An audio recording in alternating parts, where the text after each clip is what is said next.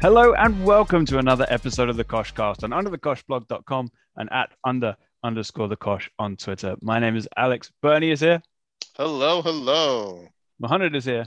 Hello. And Rashay is here. Greetings, soccer brethren. Full house. Hope everyone is well. I mean, we've covered it in the chat. I realized recently that like a lot of podcasts do this and we're guilty of it too. Like we'll ask each other how we are as if we haven't already been speaking. And that's Well, you're trying to create some true. sort of a social aspect as opposed to the robotic, just like, all right, well, these were the scores. Yeah. Yeah. These are just people I talk about football with. And we're trying to be good examples to the community. Like, you should be asking people how they're doing. Jeez. It's true, especially at a time like this. Yes. Exactly. Anyway, you just have to take my word for it that everyone's well, because we're not going around the houses again. Did we ask Alex how he was doing after saying Never. all that? It never works. Wow. I'm fine Well- too. Thanks for sharing, Alex. It's all good. Yeah, everyone's good. Someone who isn't good, we'll start here just for the sake of it. Fulham have been relegated today. We knew it was coming, but Bernie, I'll go to you. How do you feel about Nigeria playing in the championship next season? I'm very disappointed. It's been a tough time for our country recently, and this just makes it so much worse. But that said, I expect my Nigerian contingent to find their way into the Premier League at other clubs next season with Josh Maja. I think he's going to get a club, like a good club for sure. You reckon? I like him, and obviously there's the Sunderland thing, but he hasn't actually done very much. I say good club, and then I know Newcastle will buy him. So, That would further endear him to the Sunderland fans. mhm. And us, because we're just waiting for the next season on Netflix. Yeah, apparently there isn't actually a contract for this, so we might be waiting a long time. But Oh no. hopefully they work it out because we all need it. I think It the was so interesting good. one. I think the interesting one this season is going to be the Juve one. If they don't make it into Europe, that's the one you need to watch. Yeah. They keep saying that they're sticking with Pirlo for the rest of the season, and it's just like that's 2 weeks. So good for You know what though? Like, I feel like Juventus are being smart here because they're like, no one watched the first one because we were just like boring Juventus were winning the league. Now everyone's gonna. It's like Arsenal fan TV. They're like, oh, let's check it out. They suck. Big time. Good point. Also, I mean, hopefully we'll have enough time to check in on Serie A later, but the president of the Italian FA did say this week that they may kick Juventus out of Serie A if they haven't dropped the whole Super League shit by the time it's time to register. What if the whole Super League thing was just a ploy to create storylines for this Amazon documentary? Stranger things have happened. And Yeli's just like, trust me, they will watch it. We will. Anyway, time for our main league, the Premier one. City 1, Chelsea 2. So the main question here is, does this game mean anything at all, or is it just a chance to take the piss out of Sergio Aguero, Mohamed? No, it matters. I think this was the chance for City to, wasn't it, win the league? Had they won this game? Yeah, I think it would have been really, they can focus on the Champions League. They've got the final coming up. They could have rested, well, even their substitutes are full squad. I get it. But like they could have rested everybody next game, etc. Now they still have to do it one more time. Like, I think if the United game goes on, it's still the case that if United lose, City win the league, right? Mhm. Okay, but yeah, I still thought the way this game went down, like you saw how mad Pep was at the end there with Aguero, and it was a chance to, and I could see why Aguero did it because he would have had two legendary moments, right? Obviously, nothing is going to compare to the first one, but he would have had that one, and then he would have had the little Panenka chip to win the other league. So I thought I could see why he would do it, but yeah, no, it was definitely important. I thought. Shay, as a striker, nominally. Go on. I'll just ruin the question Now- on entry.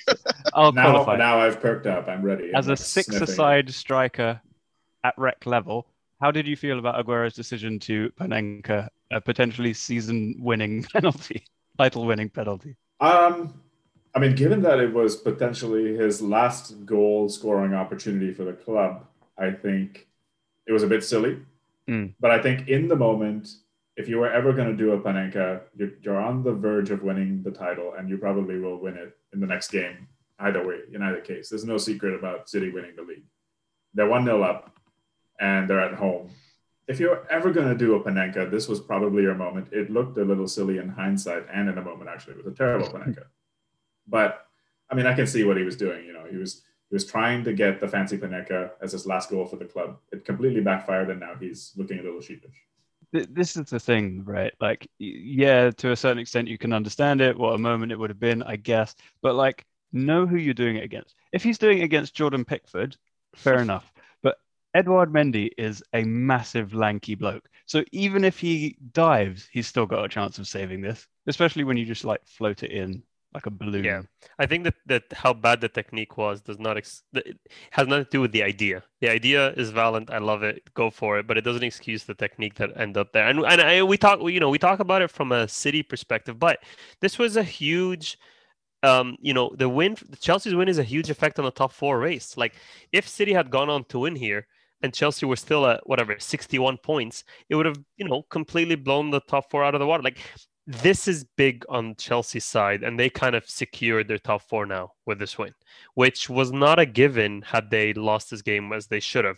Aguero scores that goal. Sterling potentially gets his penalty, which I think is a definite penalty.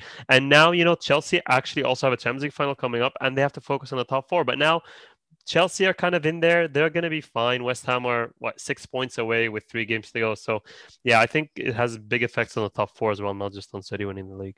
I think that this game was almost the perfect advert for the Premier League, to use that cliche. And I'll tell you why. This Premier League, not the Premier League that we all grew up with, because you had the joke of the first penalty. I mean, joke in that it was probably a penalty, but it was like weird because Jesus decides to just bum the defender and fall over. But like, it was just so odd. And like, but there was a mistake from Christensen in the first place, and Christensen got injured. And then there was the Panenka, but also the first goal, Aguero miscontrols it and into Sterling, who is just so happy that he's gotten a goal. And then you get the penalty that should have been for Sterling and the miss kick winner by Alonso. This game was a calamity. And it exactly sums up COVID football. It has been a calamity. So this was Premier League football for me in one game encapsulated. That's very well put. And Nathan Ake was involved. Just going to mention that. What was that, Alex? That was your favorite player, Nathan Ake? Yeah. Every time he gets involved, things go a bit haywire. But did you see, like, Aguero looked so annoyed when, like, he did miscontrol it, and I'm sure he was more annoyed with himself than Sterling. But the fact that Sterling didn't even turn around and celebrate with him, ignored him very completely. Funny. He completely ignored him. Like Aguero wasn't even part of the play. Like it was a really weird thing. He almost ran away from Aguero as far as he could to celebrate with everyone else. I'm not sure if there's something going on there, but it was a very weird thing to not at least look over to the closest City player and be like, "Hey, we scored a goal." It was like, I'm completely ignoring you, and I'm running across the field to whoever crossed it. Sterling's like, "You're not going to be here next year," Yeah. Sterling has had a rough time, mate. Like all he thought about at that time was himself, and I don't even blame him. Like it's been like because of this. Shout out to Aaron. I forget his Twitter handle, but he knows. Asking us to talk about City. Because of him, I finally have a way to see what happens in the City fandom, which is not very many people, but I see it. And they all like they've been going off on Sterling, and it's so funny. It really is. So I don't blame him for that. I just don't. Yeah. Both he and Aguero were just desperate for any kind of way to get, some attention back in the team, etc. But Mo, you're right. The big win for Chelsea in the race for top 4. They actually leapfrog Leicester. Lads, it is well and truly underway. The Brendan end of season bottle job is well and truly underway. 3 losses in the last 6, I believe. Smashed here at home to Newcastle. Joe Willock is he's like David from David and Goliath, just slinging fucking rocks at big teams all over the league. When you said that, I'm trying to think when you said it's like David and then you said from David and Goliath. I was trying to think what other Davids are there. Like it's David from like David's tea. Like what other Davids are there? Did it require, anyways, just a thought. I'm sure there's other Davids out there. I mean, there was the famous Beckham. David Beckham, there's sure. Beckham. I'm not Yeah, sure but they have usually any it's he's the David. Like clearly, like there's a story of two people. Like Like, not just the person. or it could have been like David from Attenborough or something, like, you know. Is Joe Willock preserving nature? David Possibly. Ginola, David James.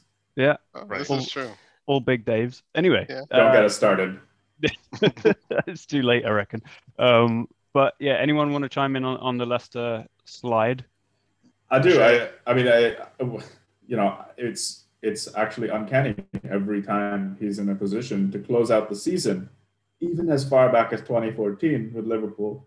He completely bottles it in some miraculous fashion. And, you know, their bottle job last season was outrageous. That was a terrible bottle job. And, you know, this season they've been, you know, in second position, now third, and now going into the end, fourth. I mean, this game against Newcastle, they were down 4-0 at home. Yeah, and we talked about their next fixtures coming up. Like that's the problem, right? Like it's okay. Basically, you've got three big games. I think what is it? United, Arsenal, and Chelsea or something. Spurs. Last game. Spurs. Yeah. So the problem is we talked about a week ago. They I think played Southampton and they drew 1-1, if I'm not mistaken. And then they lost to Newcastle this game. We said just win these two games, then you can go ahead and lose the next three, and you'll probably still be in the top four because looking, you know, underneath them in the table. You've got West Ham. Yeah, maybe Liverpool have a tough run in. But now with Liverpool, if Liverpool win their game in hand, Liverpool are only 3 points away from Leicester. And you know Leicester will definitely drop at least 3 points in the next three games. I think Liverpool's run-in is better. Mm-hmm. It's actually a precarious or strange situation because, you know, we're talking bottle job Brandon, but we're also looking at Kelechi Iheanacho on absolute fire. Every game he's scoring. He's, you know, 2 or 3 goals. He scored a hat-trick not too long ago either. So he's banging form, and they look good going forward. But somehow they're 4-0 down. You know, it's really unexpected. To be fair to Newcastle, sorry, Bernie, I watched this game because I just thought it might. I don't know. I think it was a Friday, so I'm like, why not? And Newcastle just played. So on Matt Ritchie, he played with like Giggs' left foot. You know, like it was like, what are you doing? Every time he got on the ball, it was the right decision, the perfect weight, the curler. Like there was one, I think, pre-assist. It was just like how, and he had another assist, and they just stepped up, and Willock played well. Like I think just Newcastle in general really did deserve to be 4-0 up this game. It wasn't a fluke. I think they did. They absolutely did. They took the game, like they were very brave. You know, they were very direct. They were very brave, but also Leicester's defending was hopeless. And the thing that I think a lot of people have not picked up on is that in this bottle job period, more than anything else, their defense has been horrendous and let them down. Because, like you said, Iheanacho's scoring a lot of goals. They're not doing too badly in the goal scoring department. Vardy, of course, is having a hard time, and Maddison is really not doing much. Iheanacho's doing it on his own, but he's still scoring a lot of goals that should win you games. But their defending has been god awful. I mean, well, Evans is also injured now to add to the woes of it. So they had like Castagna in the back three. And Soyuncu and Fofana, I'm sorry, even the last like month, Fofana has been horrible, absolutely horrible.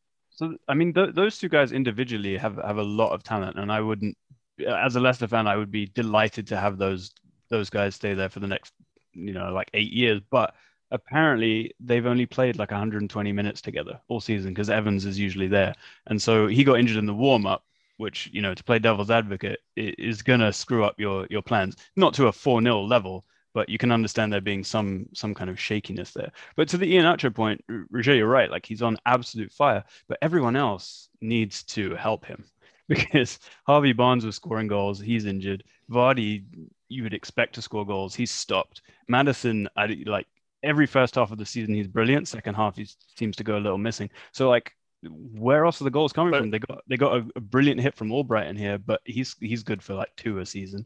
You know, Iheanacho needs some help. Yeah, but also to be cynical, like we talk about, you know, did Brendan Rodgers plan for this Iheanacho form? No. So, you know, he's in a position now because Iheanacho decided to be the best striker in the world over a month, right? Mm-hmm. But is that planned for? No. Under regular circumstances, Iheanacho would still be on the bench because he's not contributing. Same old, everything's fine. And they would not even be in the top 4 right now. So if the last month Iheanacho did not step up, it would have even been a much worse scenario for Brendan Rodgers. And I know it's very cynical, and I know we have our banter, but I think you really have to ask the question, because it's not, as Riche pointed out, it's a trend. Like it is. It just simply is a trend now with Brendan Rodgers, and we have even if they do make it to top four, they can relax and say great, but he still has to figure out why does this end of season drop thing happen to me specifically all the time. That's something that people really need to start thinking about, because it is a trend and it is a problem that this manager has to address, because it's always with him and his teams. Yeah, is he the one that puts the three worst players or whatever in an envelope at the start of the season? Is he that manager? He's never lived it down. Yeah, that's ridiculous. Yeah, I mean, to be fair, we don't know whether there was anything in those envelopes. He just said, "In these envelopes are 3 people, and one of you is going to let me down." And it's just like, my God, is there anything actually in there?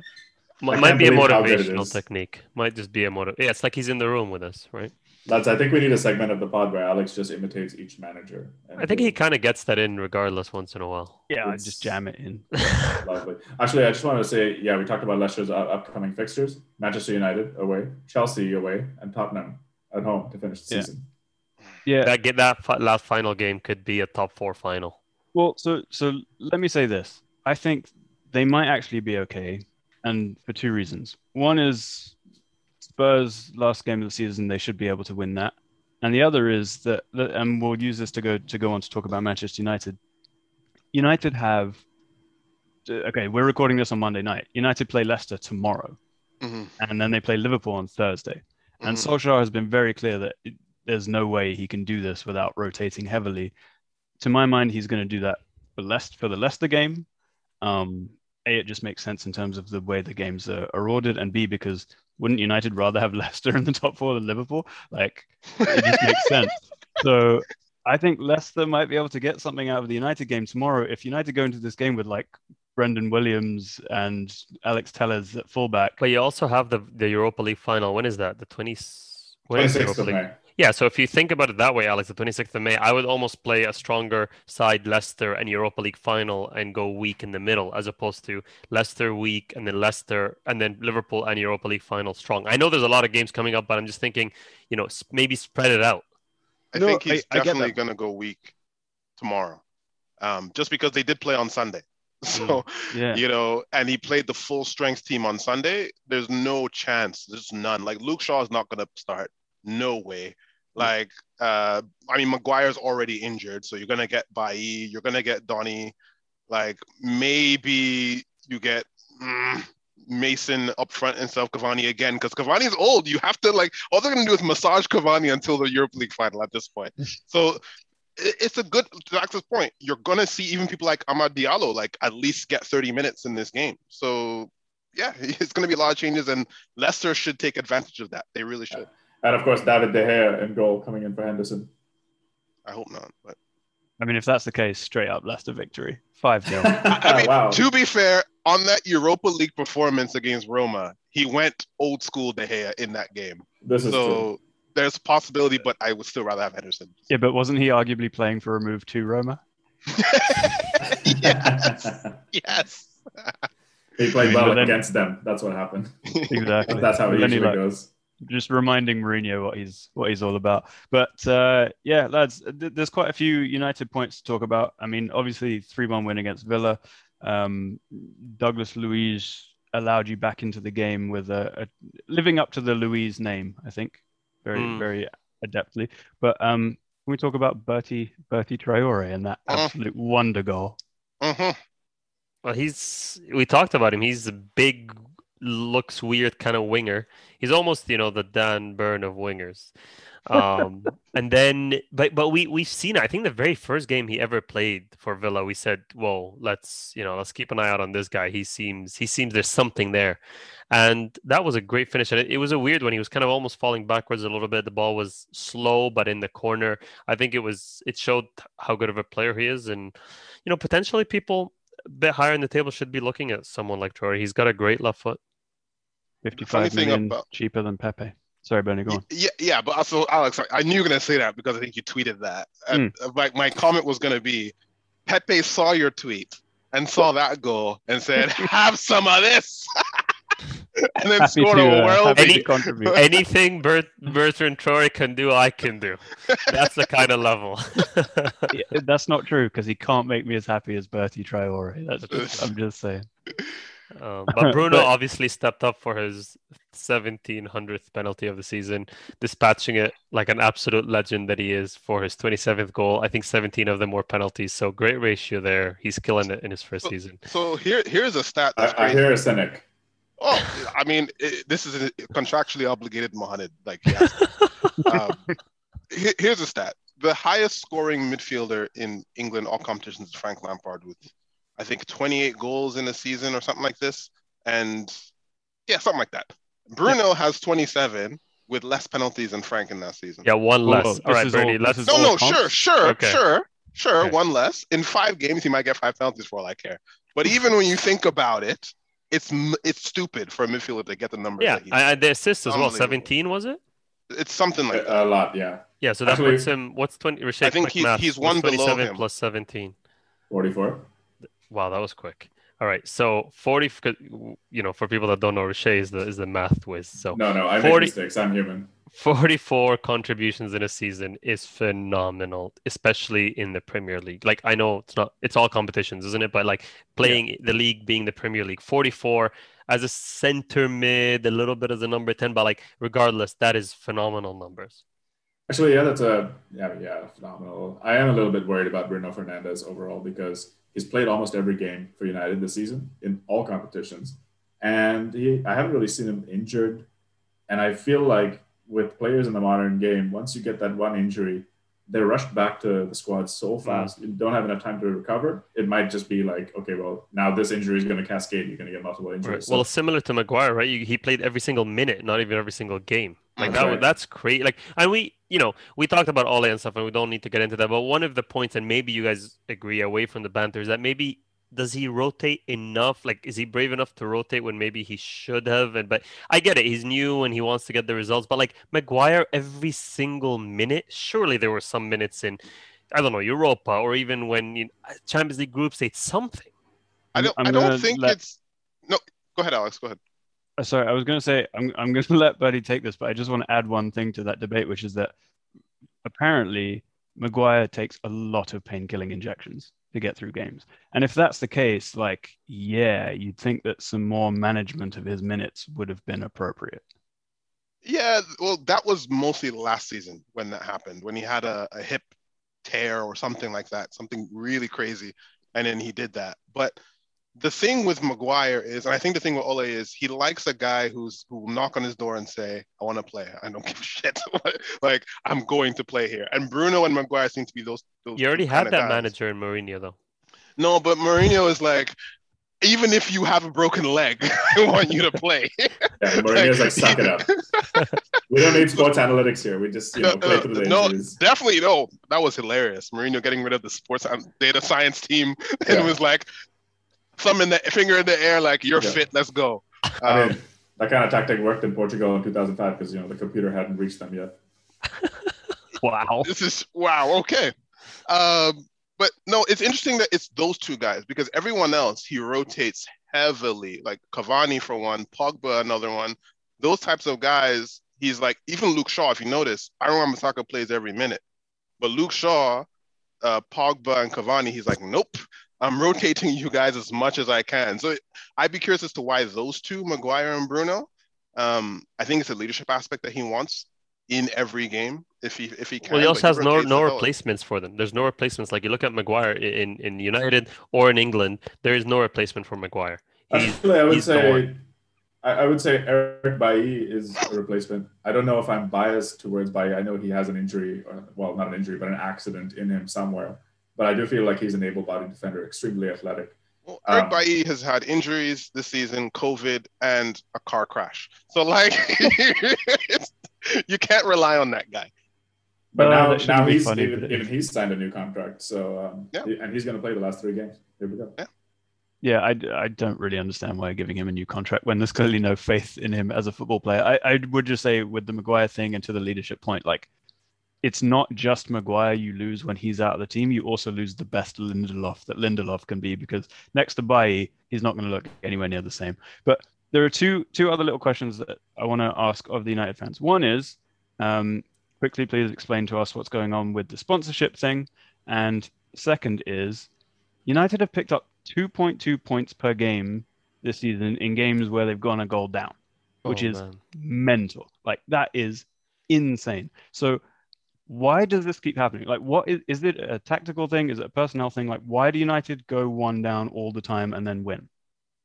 So I'll tackle that, and then Rashay can handle the sponsorship one. But so I was reading this article, and it seems that there is a specific tactical instruction for Manchester United to take it a little bit slow in the beginning of games. It's weird because someone actually did this plot graph analysis of how United have been running end of the season this season. And you notice that they are fitter than any other club in English football right now end of the season. And there's a suggestion that there is a load management that they're doing in games that allow them to be fitter towards the run-in of the season. So it could be a energy conservation type of thing that could be playing into it. You don't ask them to play like shit in the first half. It's just more like, they just do anyway. Don't overdo it, and then they play like shit, and then he has to give them a hair dryer, and then they come out guns blazing. But it seems to be an instruction to just observe, watch, take it easy, and then blitz them towards the end. But they just play like shit as well. So yeah, it's interesting because they are the fittest team in the country right now, even without all that rotation. So there's a deliberateness about it in some way. I think that comes with this trophy, doesn't it? The fittest team in the country.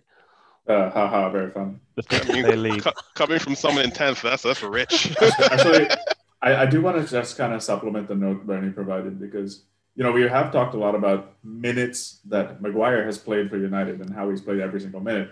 We also don't really talk about how far this team has come in the last season and a half, because really, Ole has been at the club since December of 2018, which is not too long ago if you look at it in the grand scheme of things.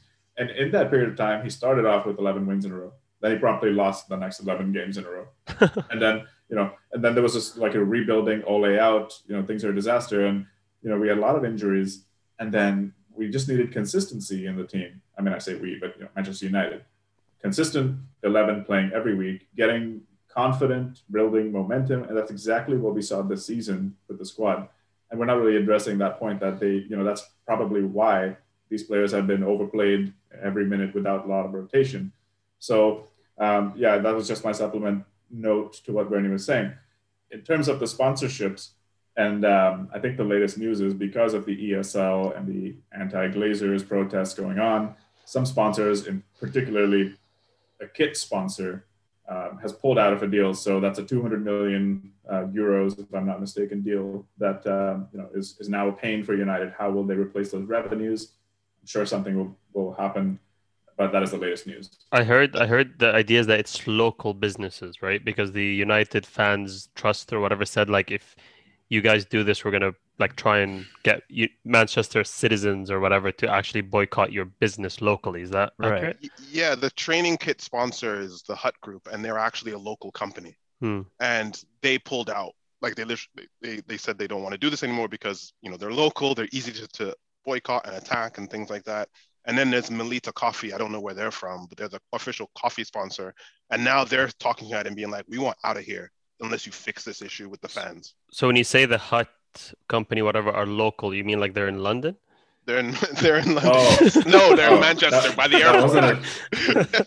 That was the contractually obligated Mohamed, goal bonus.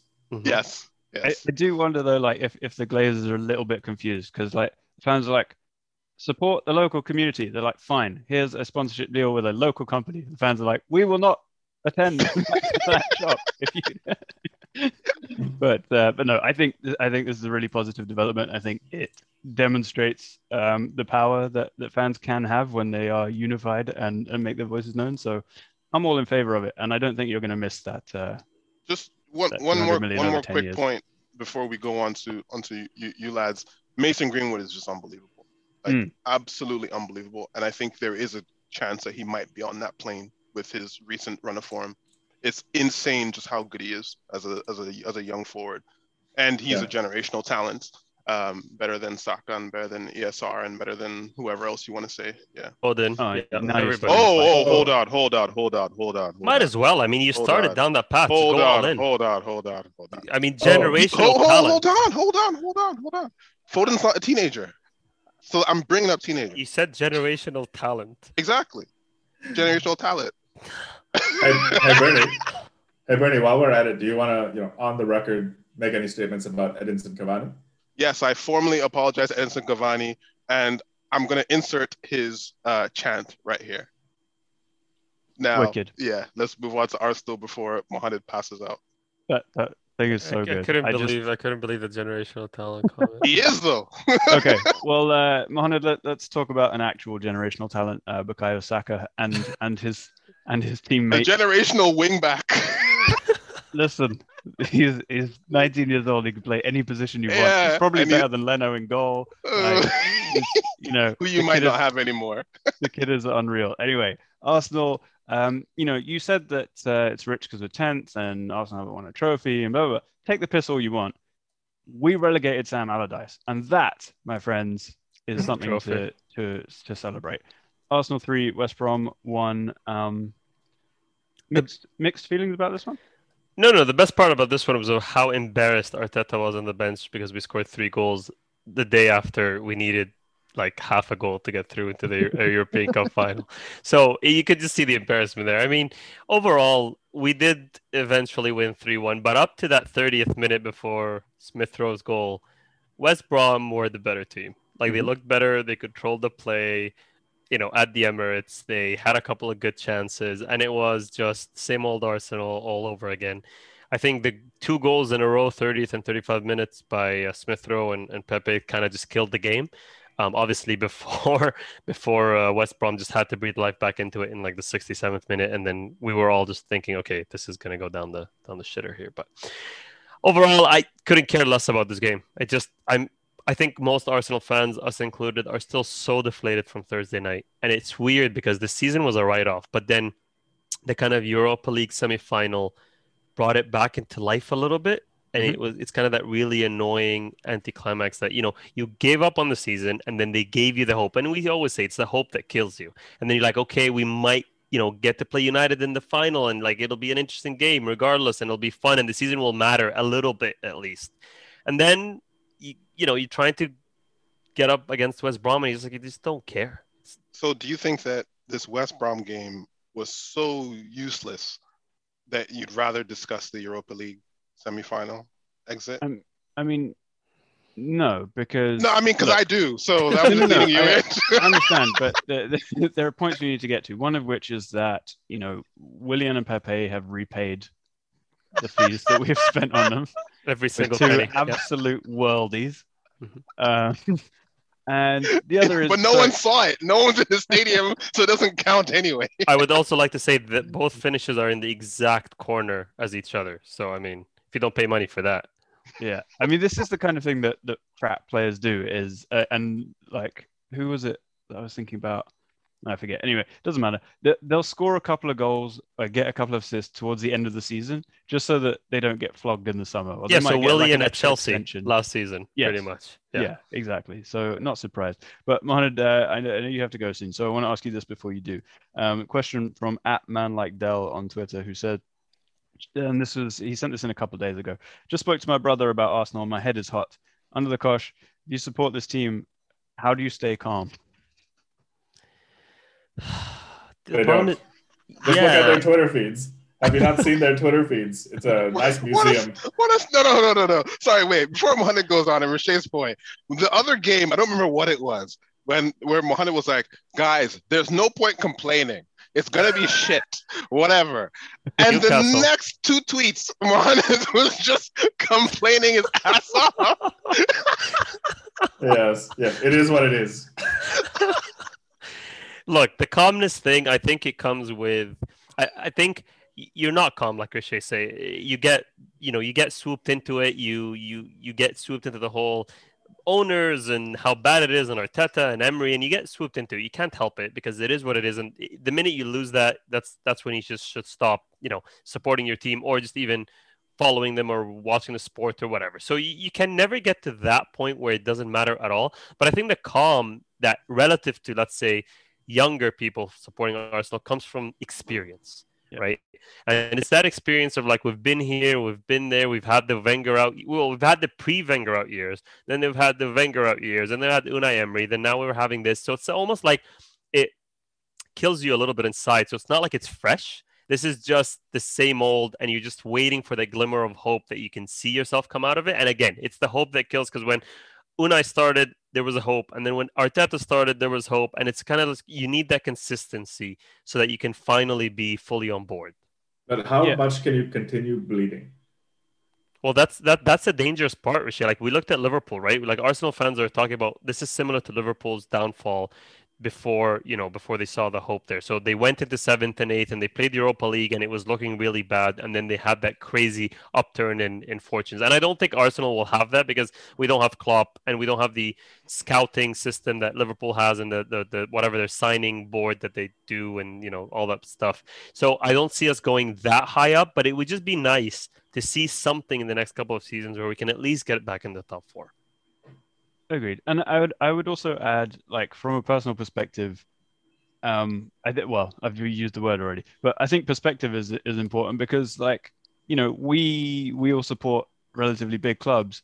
99% of all clubs do absolutely fuck all and don't get near to winning anything, and don't, and so you have to understand, like, how good you have it if you support a big team relative to so many other people already. And even, like, it's a privilege to expect your team to do well, because most people can't. And so, you just have to kind of bear in mind that your experience really isn't that bad, even if at the moment it feels a bit shit.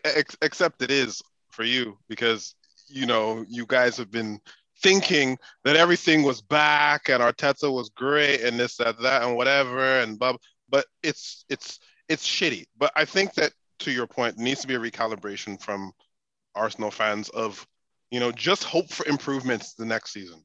You're going to finish 9th, hope for 7th, and then take it from there. It'll be a 5-year journey. I can't take another Saka, Europa League season. ESR. Just forget Europa League. You're in the conference. No. Is what's going to happen. So whatever. It's either 9th or 4th. I cannot do anything in between anymore. Like, I just can't. Like, I actually don't mind. Like, I'm never going to be the fan that wants us to lose. But I do not want to just sneak into the Europa League or the Conference League. I just don't. Like, just trim the squad, get rid of all these players, and focus on one competition and the FA Cup, and that's it. But I cannot do another Europa League round of 32. I can't. I just think that what we kind of went through, Rashana, what we said was we want to see young players and people that we like on the pitch. If the results are bad, I can accept it, as long as I like the people on the pitch, I like the manager, and then at least I can hold on to that. And then hopefully they can improve. You guys have so many players that just no one fucking likes. Like, nobody likes at all. There is hope, to be fair, at Arsenal. There's Bukayo Saka, who's one of the best players. Martinelli, Smith Rowe. Let me ask you this question on Saka, right? We all know he's a good player. Not as good as Greenwood, but he's a good player.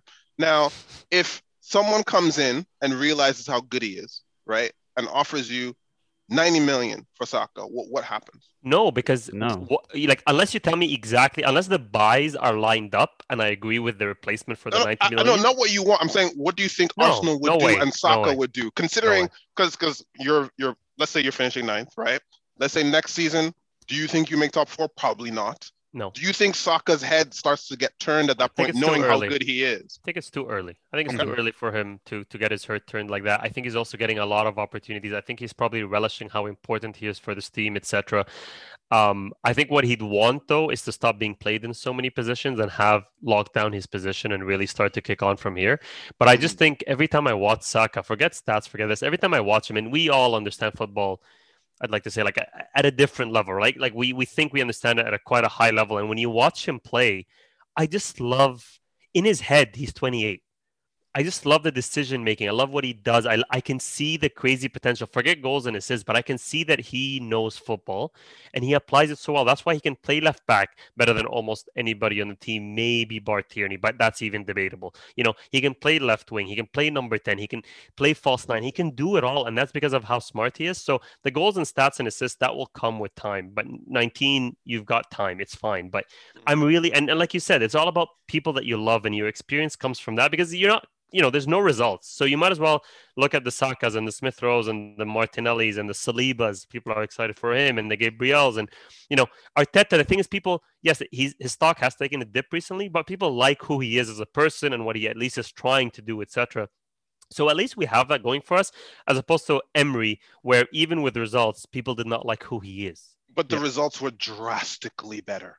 Like, it's not at the beginning, night and day. At the beginning only. But no one was really much happier. Exactly. But again, isn't that and sorry to belabor the discussion, but I find it interesting because I don't understand you guys in that it's comparing. Unai Emery came after Wenger.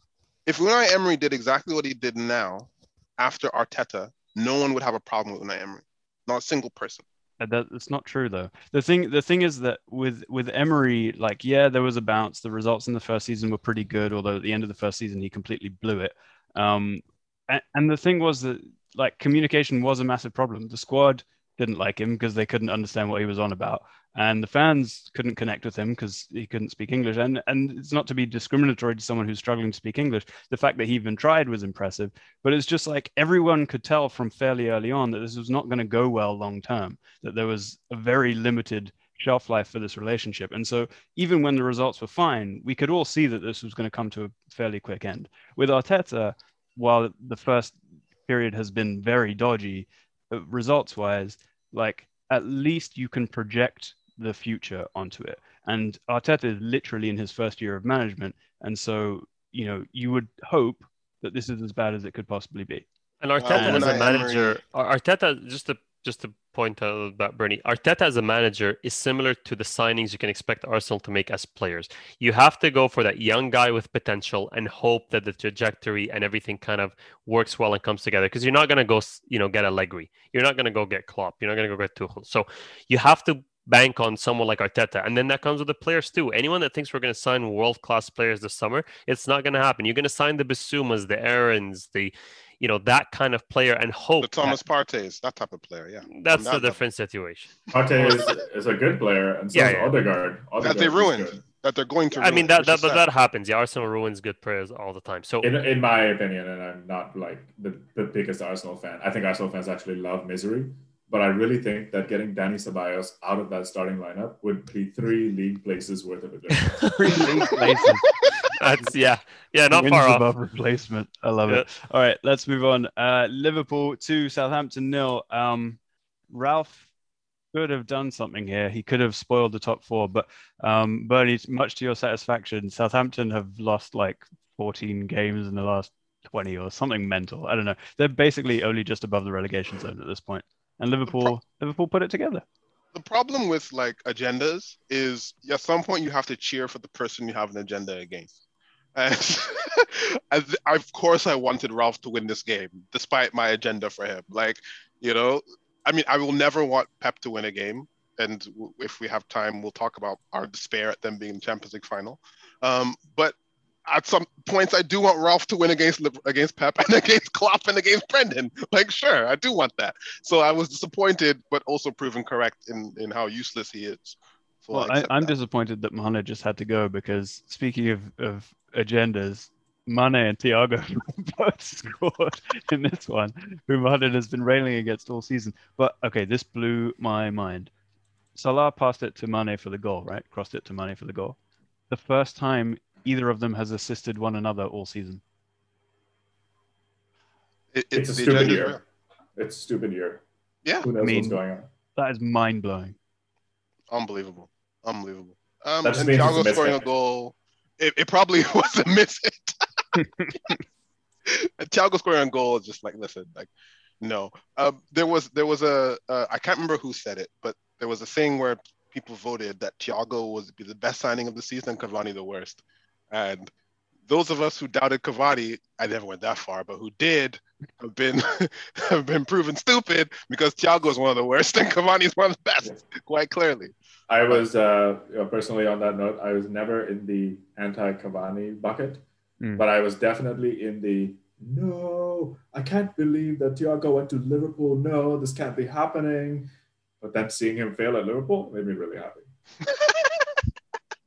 Yeah, it's been it's not been what he signed up for. That's for sure. It's not gone as expected. But Liverpool, might sneak into the top 4 here. They're on 57 points. Leicester dropping like a stone are on 63, and Liverpool, as we said earlier, have a game in hand.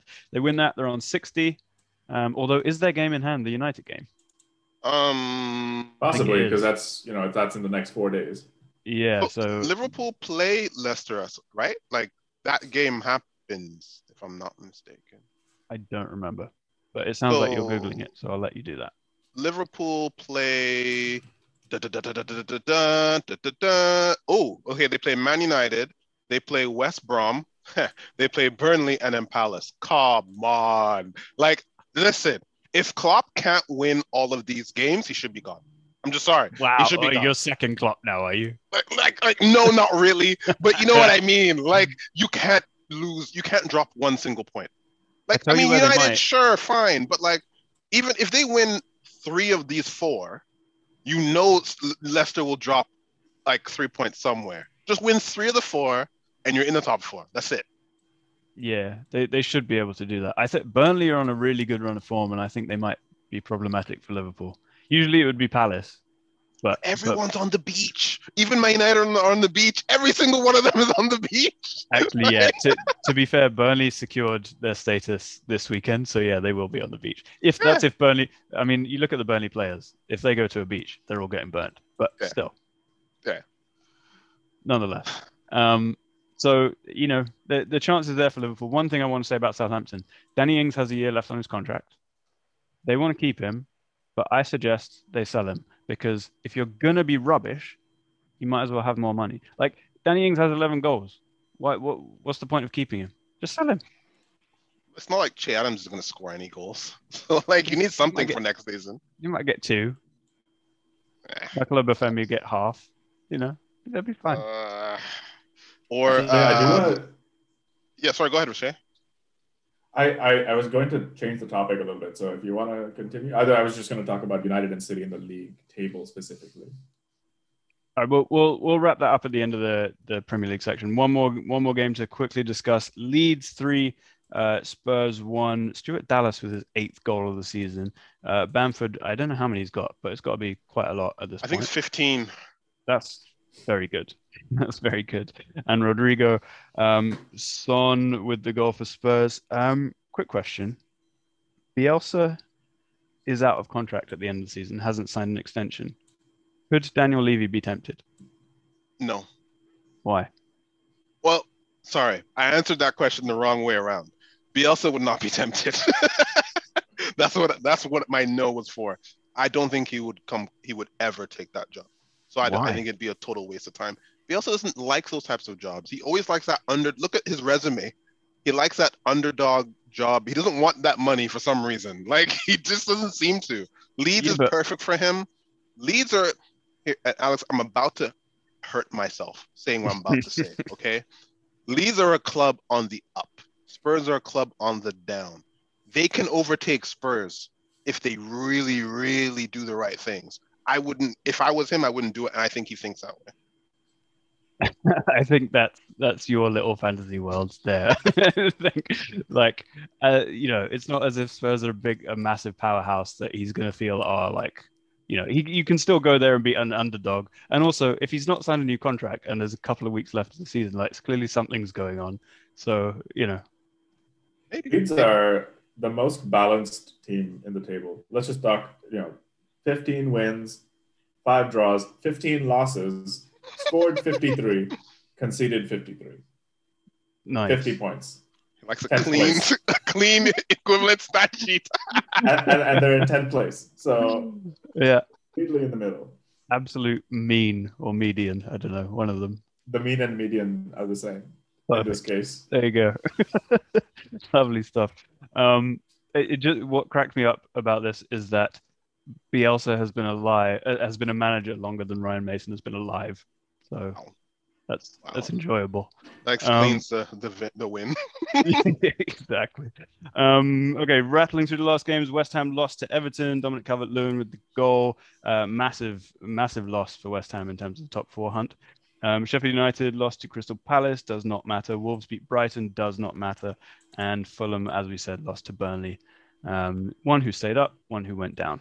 And with that, there's a whole rest of the continent talk about. Should we, Alex? Sorry, should we do the team of the seasons Oh before we yeah, go into sorry. the continent? Yeah, let's get into that because we'll make it quick. But I think there's some controversy potentially brewing. All right, Yes, and this is Neville and Carragher's teams, right? Yes. So who's got it? Okay, I've got Neville's. So he's got Edouard Mendy in goal. It seems wrong to me. I'm just gonna say that right now. I don't know why. Kyle Walker at right back, no. Maguire, yes. Ruben Diaz, yes. Luke Shaw, yes. De Bruyne, yes. Gundogan, sure. Yes. That run of like 13 goals was key. It feels like someone's missing, but I don't know who. But he's got Bruno, yes. Foden, Kane, and Rashford. I have a bit of an issue with the Foden one, unfortunately. Come on. I get it, but it's a bit of a problem. Yes. Why? But I understand. I mean, Foden's been amazing, absolutely amazing. But I have to put Calvert-Lewin. I have to put someone like Bamford. I mean, they've scored 15 goals each or something like that, and he's putting them in the forward positions. Like, I guess why I think I get it, understand it, but he's a midfielder to me, and I could swap him with Gundogan, maybe, but not over. Calvert-Lewin deserves a shot. That's just how. in this fictional team. All right, Jamie Carragher's team, Emi Martinez in goal. I think that's a fair shout. Kufal at right back. I like that a lot. I think that's fully deserved. Stones and Diaz, Luke Shaw in midfield. He's got Fernandes, Kante, and De Bruyne. And then up front, he's got Son, Kane, and Foden. So Foden's made both teams. Carragher's is worse because Maguire has to be in there. He has been immense this season. Only Diaz has been a better centre back than him this year. Mm-hmm. And Kufal, for fun, I can say yeah, sure, for fun. Why for fun? He's genuinely been brilliant. Yeah, but he's not been anywhere near the best right back in the league though. Like You're going to say it's Wan-Bissaka. I mean, stats prove it's Wan-Bissaka. Even the creative stats prove it's Wan-Bissaka. He creates more than any other right back in this league. So everything that we all said that he should do better, he did. And he does it better than Kufal. So I'm sorry. And he's quiet. I can understand it for fun, but like for fact, it doesn't work. It doesn't work. For fun? Kufal, I mean, like Carragher clearly has omitted as many United players as he can. Well, even for fun, I can understand to an extent, but he's still not been better than Maguire. So you have to get past him, and he's a big man anyway. No, it's Maguire and Diaz. That's the only thing that makes sense to me. I'm interested that neither team had Mohamed Salah in it, who after Kane, he's the second top scorer in the league after Kane with 20 goals. Kane's got 21. His assists, I think, massively dropped off this year, though, with only 4. Yeah, he had a very cold year in comparison. It's an interesting shot. It just feels weird. He doesn't been playing well, but by virtue of scoring goals, again, you put him in that over Foden. Like, I just think it's a bit disrespectful to have Foden in there over Salah, for example. Like, no, I'm sorry. Like, you reward output. Like, I don't get it. Son as well should get there over Foden in an attacking position for his contribution, goals and assists as well. It's not a knock on Foden, but like, we're overdoing it right now with Phil Foden, and there's no need to do that. I guess he's got plenty of time to be in these teams, given he's 12 years old. Yes, exactly. All right. Anyone else that you guys think is a massive omission from these teams? Well, I do have the statistical best 11. Oh yeah, go ahead. So this is based on WhoScored.com, and obviously one key piece of information is that this is based on a 4-4-2 formation. So in goal, Emi Martinez. Right back, Wan-Bissaka. Center backs, Fofana and Maguire.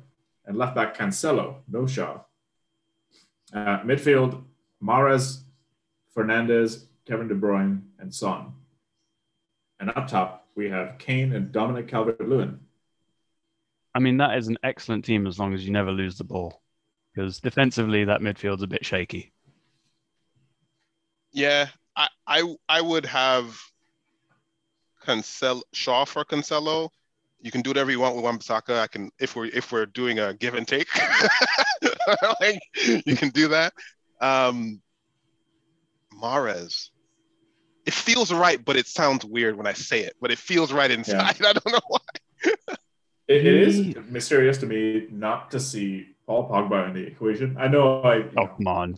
Watch a lot of United games, but Paul Pogba has really stepped up this season, and he's been a key player in this United charge to the number 2 spot. Listen, normally I'm right with you. Normally I really am. He has been brilliant from January onwards. Yes, but he was injured for about 4 to 6 weeks. Yeah, he was injured and he was terrible from August to December. When he was injured, he was terrible. Sure. Yeah. Okay, and he had COVID. He should have been much better. COVID and injury, sure. Okay, fine. We'll give him that. Oh man. All right. Let's go to the continent then. Atalanta. Okay, so Atalanta won 5-2 on the weekend. I just want to throw this at you. They have scored 100+ goals for 3 seasons in a row. Yes. Okay. That is absolutely insane. For a team with a payroll of like nothing. It's incredible what Gasperini is doing there. How many have they conceded? So in the league itself. Why do you have to ruin things, Bernie? Sorry. Don't worry about it. I apologize. So in the league, in the Serie A, they are the highest scoring with 84 goals. Inter Milan have 79, Napoli have 78. And they have conceded 42. So they've roughly 2 goals scored, 1 goal conceded. That's the average. Now, I think one key piece of information was we noticed last season Atalanta, what the hell, where did they come from? I looked at the squad and they have some players who are at prime ages. They might not be the biggest names in the game, but they are players in their prime, all age 30 to 32, 33. And that's probably why they've been performing so well under Gasperini. All maturity, senior kind of figures, all kind of just coming together. One last hoorah for the career, perhaps. And the manager's doing, I think that's a good point. Because a lot of these guys were also kind of, you consider them misfits in other places, like Zapata, right? Like he'd been around and some of the other guys have been around, and it's just a perfect formula. It's like Leicester, except they're not winning, and they're also continuing. So it's this perfect mix that I really like for Atalanta. But going to the rest of Serie A, even as we're praising Atalanta right now, in the next 3 games, anything from 2nd to 6th, I think. Where's my table here? No, 2nd to 5th can change. Yeah. So we're praising them right now, and they will deserve the praise no matter what. But they could finish outside Champions League spots. Any one of those teams could finish outside of that, and it's a wild, wild ride. Honestly, it is. They're only 3 points ahead of Juventus, who lost against Milan 3-0 on the weekend. A massive win for Milan, a massive win for Pioli, who rumors had started about him potentially losing his job, given Milan slipped from a very solid 2nd place to now possibly being out of the Champions League. Looks like they might lose Donnarumma. They've already signed Manuel from Lille to replace him. Conditional on Donnarumma leaving, though. Yeah, and my guess is that Donnarumma is going to Juventus, but if they don't finish in the top 4, is that going to happen? I don't know. Probably not, right? I don't see it. I think if Milan get into Champions League as opposed to Juve, he stays. I think, and Milan are screwed because they have Szczesny still. Juventus? Yes. He's fine. Listen, he's made too many mistakes this year. That's why there's rumors of him leaving. The defense is atrocious. My De Ligt agenda aside, they're all atrocious. I saw someone was put up this what's that thing called? Compilation of errors leading to goals. They're throwing the ball into their own net half the time. It's hilarious. I can't believe this sommelier Pirlo. Anyway, I've said enough about Pirlo. It's clear. They got rid of Sarri for this. What? Yeah, Sarri was never the right appointment in the first place, but also, not this. But not this. He's gone from the tobacco expert to the wine expert, and neither of them is the right thing. They should try a football expert. Yeah, a football expert, exactly. It would be nice to see something like match. Yes, a good one, a football expert, yes. But it's also a time that Juventus maybe didn't finish first. So, overall, it's okay. See something fresh. Oh, yeah. Make no mistake. Everyone who's not a Juve fan is absolutely delighted by these Kicked them out of Champions League and kicked them out of Serie A. Beautiful. But yeah, I wouldn't miss them. Very quickly, I just want to let you guys know that So Alvaro Morata is on loan to Juve. Mm-hmm. At the end of the season, they can buy him for 40 million, or they can loan him again for one more season for 10 million. And I just can't think of any like worse two options. Like they're both horrendous options, and they should do neither of them. They might have to do the loan because if they don't make the Champions League, they lose like six players. So like you need something in there. Yeah, I suppose.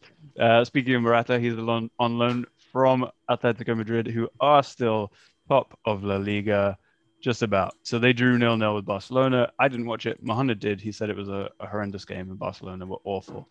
And then the next day, Sevilla went and beat Real Madrid. It's mad. It's a madness. What is this? Wait, what table am I looking at? Why are Real Madrid second on this table? They are. Sorry, Alex, I think it was a draw, wasn't it? It was 2-2. They didn't lose. Yeah. Sorry. Yeah. So Sevilla didn't do the business. Anyone can still win this league. Technically, still Sevilla included in that, but realistically, they won't. Atleti need to win this because it would be a disgrace if Madrid or Barcelona win this season. Yes. It would just be a disgrace. Well, La Liga should kick them out of the league if it looks like they're going to win it. Yeah. Just on the final day, just kick them out. That'd be brilliant. Atleti winning this league for the second time would really, I mean, Simeone obviously is one of the top managers of our generation, but this would really put him in that conversation for best managers of today's game in the last 10 years. To your point, again, Simeone, if he wins this one, just leave. Yeah. Leave. This was a struggle. This was something that they were supposed to win at a canter, okay? It has become a fucking struggle. Win this, get across the line, and just leave. They build a statue, or like you become, he's already a legend, but they'll build a statue, name the stadium after you, whatever. Leave now while your stock is at its highest. Don't bottle this. Bottling this will hurt them a lot. Like, win and go. Yeah. I would have to agree. It doesn't even matter where he goes. I mean, I wouldn't say, like, I think the only other real job for him is maybe Inter, because he used to play there. Maybe Lazio. I don't know. That's not really big enough for him. But or like Juventus. Yeah, maybe. But as an Inter guy, I'm not sure. That's true. If that would happen. Maybe. I mean, who knows what he cares about. He's a passionate dude. I can see him taking Tottenham just because he feels like I want to prove something. He's the kind of guy that I feel he's crazy. Yeah. But like he's like, I want to take a stupid challenge now and see what happens. Like I feel it somehow. Pochettino, his fellow Argentinian, was there, so it's possible. Yeah, I mean, you never know. I don't think he speaks English though. Simeone? Yeah. I mean, it's better than Ryan Mason no matter what you do. So whatever. just scare people into playing how you want. Yeah. What should we? Well, let's go into Champions League just to like. I know it's coming up. A little bit of talk about that, because I was gonna say Liga, but we we want to win. We all want them to win, right? They're 3 points clear. Yeah. Well, are they 3 or 1? 3, because PSG, isn't it? Because PSG didn't. Yeah, it's 3. The other day. Yeah. Oh, 3 points and 2 games left. 2 games left? 2 games left. Yes, come on, lads. We need this. We need this. Just for Jonathan David, first off, we need absolutely. But Champions League, City beat. Who did they play? Real Madrid, and they beat them up. Really, like this wasn't really fun. They beat them. Like I thought it was too. No, it wasn't Real Madrid. That was Chelsea. Real Madrid. Who did City play? PSG. That's right. Oh yeah. Yeah, it was easy. The first game I thought was very, very difficult, and they got away with it, clearly. This one was just a stroll in the park. And no Mbappe, no party, man. Neymar, did you see that clip of Neymar, like at the end with the ball, and he just looked so forlorn? It was unreal. It was still signed a new contract the next day. That money's good, man. Shocking. But they did it. They're going to the final. Anything you want to say about this? I just have Foden in my head, like he did something good. The assist for somebody. What was it? I honestly don't remember. Mahrez. It was for Mahrez. There was a lot of pressure. There was a lot of pressure from PSG, and then City were able to break on the counter. Kevin De Bruyne perfectly weighted pass to Foden, who made a lung bursting run out of his own area across the field to put a perfectly weighted pass across the goal for Riyad Mahrez to score an iconic goal for Man City, sending them into the first final. their first final of the Champions League, putting the happiest smirk on Pep Guardiola's face, which is unbearable to watch. That's a great summary. I love it. In that voice, Man City summaries from Richer exclusively. But no, look, they deserve it. They deserve it. They've been one of the best teams in Europe all season, and this season. Oh yeah, obviously they have bottled it many times in the past. That's why it's an annual competition. I feel okay with it because Ole is clearly superior to that. Very much so. Very much so. From the depths of the Europa League, definitely we are superior. Head-to-head battles. Head-to-head battles. I think he's got a winning record. I do think that like Chelsea are the last team that City would have wanted to play, and not just because they've lost to them twice in the league, but Tuchel has them defending so well.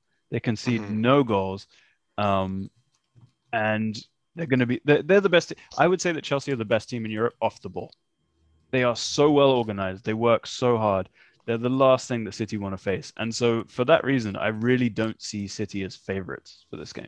Tuchel has Conte playing like prime, like World Cup Conte. This is unreal. And I guess I know people are like, oh, but it was Modric and Kroos. I'm like, I don't care who it was. The way he was running, it doesn't matter who the opposition. If he keeps that up, he's gonna win every tackle, get every interception, and create things. The man is unbelievable. And that's the thing I think that would scare City, because he's unpressable.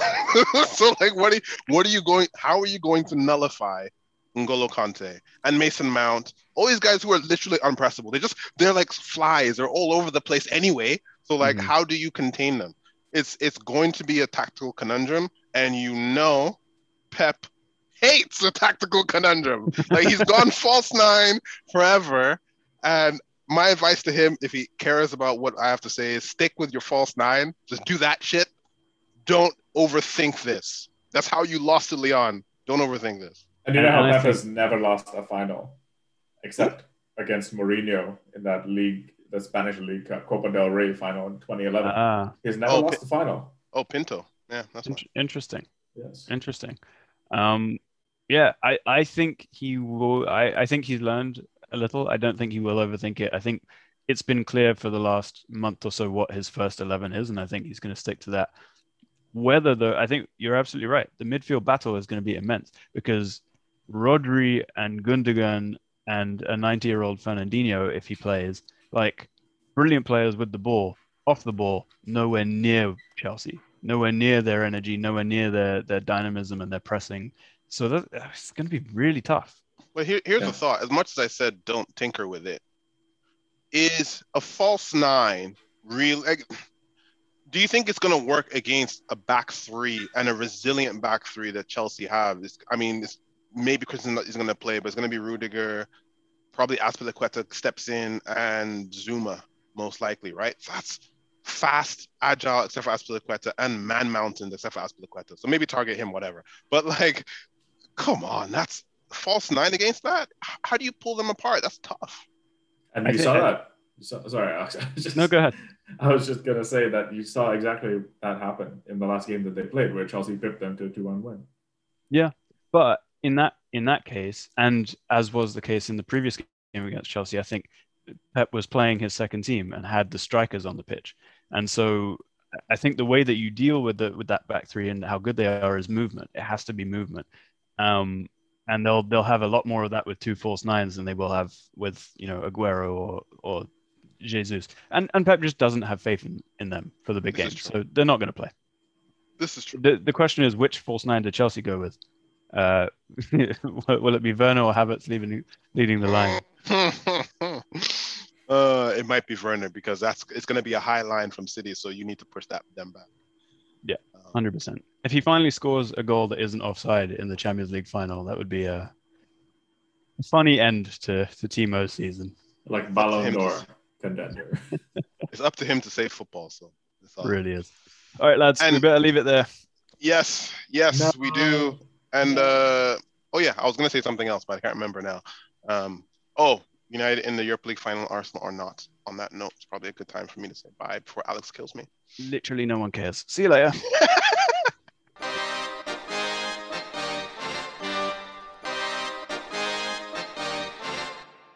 Thank you for downloading the Koshcast. Get in touch at underthekoshblog@gmail.com. Follow us on Twitter at @under_thekosh. And for articles, predictions, and the full experience, go to underthekoshblog.com.